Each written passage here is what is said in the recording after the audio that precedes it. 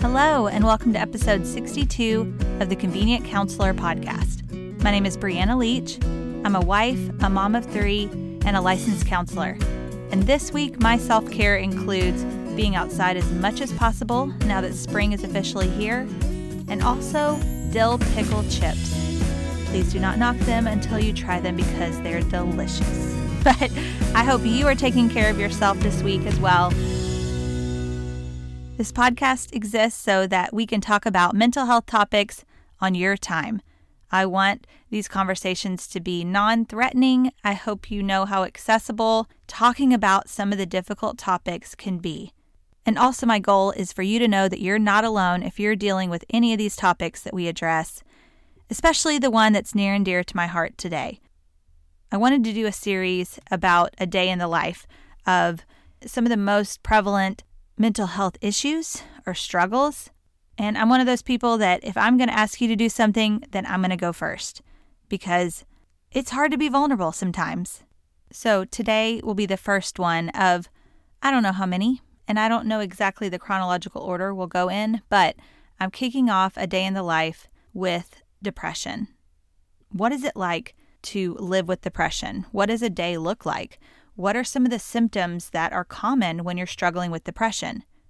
If you're someone who has dealt with depression, or you are married to someone who has been depressed, or you have close friends that have said they've struggled with depression, but you're just not sure what that looks like, this is the episode for you. And let me be a little bit more clear. This episode's for everyone. We have all encountered or lived alongside or been friends with someone who has struggled with depression. I also want to clarify, this is not a vocabulary lesson. This is not a psychology class where I'm just going to go through the definitions of what major depressive disorder, any of those look like. But what I'm hoping to articulate is what it would look like from someone who's actually gone through it. And yes, I'm talking about myself. As a licensed counselor, I struggle with depression at times. I've struggled with it more in the past. I've made a lot of changes. I've worked through a lot in therapy, and it's part of why I'm so passionate about helping other people be aware of what's going on in their life, naming it, making the changes needed, getting the help needed, and then moving forward with your life. So let's jump into a day in the life of someone dealing with depression. To start, I want to say that depression does not care if you are male or female, what ethnicity you are, what preferences you have. It is something that can be triggered by a major event, a loss, a trauma, but it also can be a matter of hormone shifts and major life changes and genetics. It's not something that if you do X and Y, it will lead to Z. It's not that simple. So the person in your life, or if you are the one listening that you've struggled with depression, it may look different for each person. And there's no one typical case of depression. So for me, it was wake up, instantly feel tired again, no matter the quality of sleep that I had.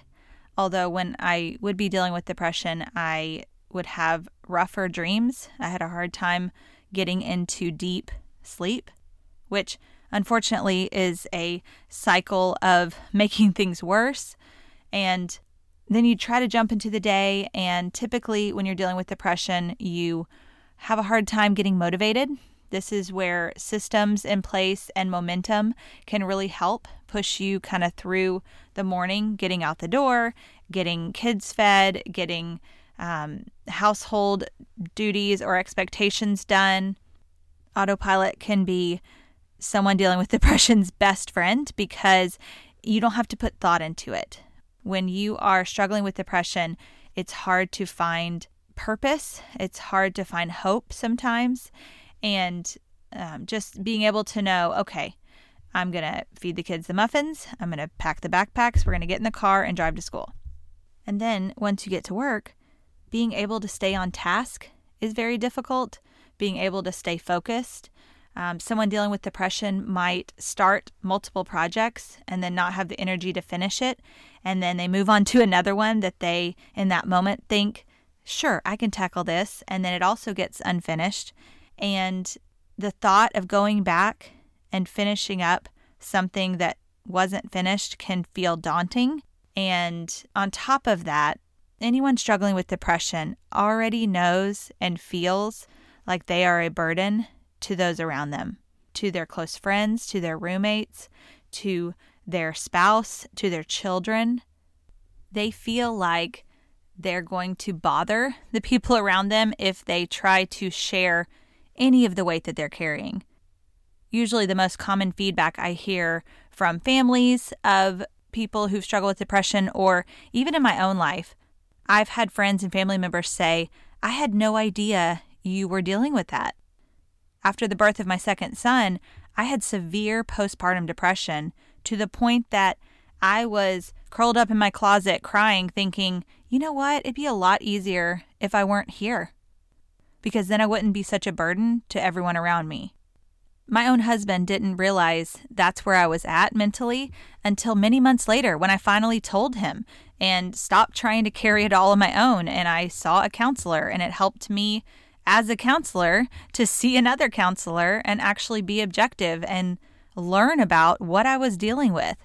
So for me, the postpartum depression was a really good wake-up call because it helped me be more aware of those signals and those flags in my body that were actually there at other times in my life too, but I just didn't have a name for it, or I didn't quite recognize what was happening.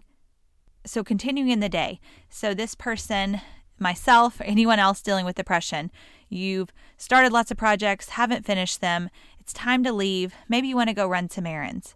Depression's something that doesn't have a clock, doesn't know that you have a big meeting happening, so it needs to tone it down a little bit. It doesn't know that you are going out in public, and so we need to slow down those intrusive thoughts. None of that happens. Depression does not care who you are, what you have going on. It is an attack in your mind. Before I jump in, I know there's some of you who might have clicked on this episode and you think, do I have depression? Am I dealing with depression? And even the difference between depression and anxiety, they are very different things. And I've defined them in other podcast episodes, but depression's very much here and now. Anxiety is more worry about the future. And we all have moments where we feel both or one or the other at different times, whether it be in reaction to a situation, someone passes away, we feel the feelings of depression and anxiety, or we have a test coming up, or we have a big presentation at work and we are anxious about them. It's one thing to have depressed or anxious thoughts. It's another thing to have chronic feelings and behaviors that impact your daily life. That's when it becomes something much more and you need to seek help for it. So a few years ago, when I was really struggling with a round of depression, I don't really know what to call it because it comes and goes at different times, just like lots of different ailments do. But I was in the thick of it, and I remember being at the mall trying to push through my day and get stuff done and run some errands, and it hit me like a ton of bricks. And I had to literally sit down on a bench. And in that moment, I was clear enough in my mind that I heard a voice so clearly say, write this down. You need to write and record these symptoms for a future purpose. I didn't know what that looked like. I didn't know what that was going to be. And to this day, I've only shared this with a couple people, my husband, my sister, a few other close people, that I said, man, when I look back at this note on my phone, it makes me tear up because this is me articulating what I felt at that moment. As I was preparing for this episode, it was very clear that I needed to share this. There's someone listening who might feel this way too, and they need to know they're not alone. So as I sat in the middle of a busy mall on a bench because I could hardly take another step forward, it's so hard to describe, but here's my list, exactly what's on my phone. I'll try to read it without crying. Okay. Lack of motivation. Hard to take a deep breath. Feels like walking with 20-pound chains around my waist. Hard to focus on one thought at a time. Always want to take a nap. Want to cry and scream at the same time. Angry under the surface, even unprovoked. Understanding in my mind that it's unlike me, but body acting differently. So that was a little over 2 years ago, and it's something that still feels very real when I talk about it, because even since then, with therapy, with changes in my diet and my routines and supplements and choices that I make, I still feel at times I'm holding depression at arm's length, and it can get exhausting. There may be some of you listening who are doing the same thing and dealing with the same thing, or maybe you live in a household with someone who's dealing with the same thing. My goal in sharing this information is not to make depression even more depressing, because just hearing about some of this sounds like, man, that's a lot. And honestly, it is. And if you are relating with some of these symptoms, then I hope you know you're not alone. If some of these are eye-opening to you, or you've heard someone you love mention some of these before, now you can possibly say, hey, have you ever gotten treatment for depression? Have you thought about it potentially being depression? Maybe they think it's something else or a reaction to something else, but when it's interfering with daily life, that's when it's time to seek professional help. So wrapping up a day in the life of someone dealing with depression, the evenings can be the hardest. So they might come home from work or errands or picking up kids from school and not be motivated to make dinner, or feel like, I don't want the sun to go down, because there goes a source of joy and vitamin D, which really helps with depression. But it can be tricky depending on the person. So again, systems of, you know what, we're going to go through a drive-through and I'm not going to feel guilty about it. Or I'm going to just turn on my favorite show because it brings me comfort and I can zone out for a little bit. But the evenings can be really hard. And for those who are the loved ones of someone dealing with depression, you can be aware of that, just to maybe help interject something fun, or going on a walk. Physical activity can be one of the fastest and free ways to increase dopamine and help with serotonin, all of which help you feel better in the moment. And then it's time to head to bed. So when you're struggling with depression and you want to sleep to somewhat escape the day and not think about starting all over again the next day, that can be a very comforting time of day. It's not necessarily something that someone dealing with depression will avoid, because it's a break from the mental Olympics they've done that day. So again, I don't tell you all of this just to say, man, it's really terrible to have depression, which it is. But I'm telling you this for the sake of normalizing it. If you've dealt with this before, this is what it looks like. It might be comforting to hear that someone else has gone through a similar day like you have. If you know someone who's gone through this, you can let them know about this episode of, hey, you're not alone. And if this is something that's happening on a regular basis, then you can get help for it. And days get so much better. When you've dealt with depression, the days that you're not dealing with it, you have such a zest and a joy for life that's contagious, that is much more appreciated, I think, than those who've never been in those depths, that have never experienced those 20-pound chains around your waist. You feel lighter when you know that you are battling it, you are facing it head on, you are taking the steps that are needed. And from a spiritual perspective, I know so often, I've actually been told myself that as a Christian, I should not deal with depression. As a counselor, good gracious, I should know better. As if I could just flip a switch and change it. No, no, and no. The answer is no. That is not how it works. You have as much control over depression by flipping a switch as you do over the flu or over a broken arm. You don't just say, you know what, I'm going to wish it away and it's going to be better. That's not the case. I wish it was. Oh, that would be so great. My job would be super easy. But here's the deal. There's nothing wrong with you. You are dealing with an issue.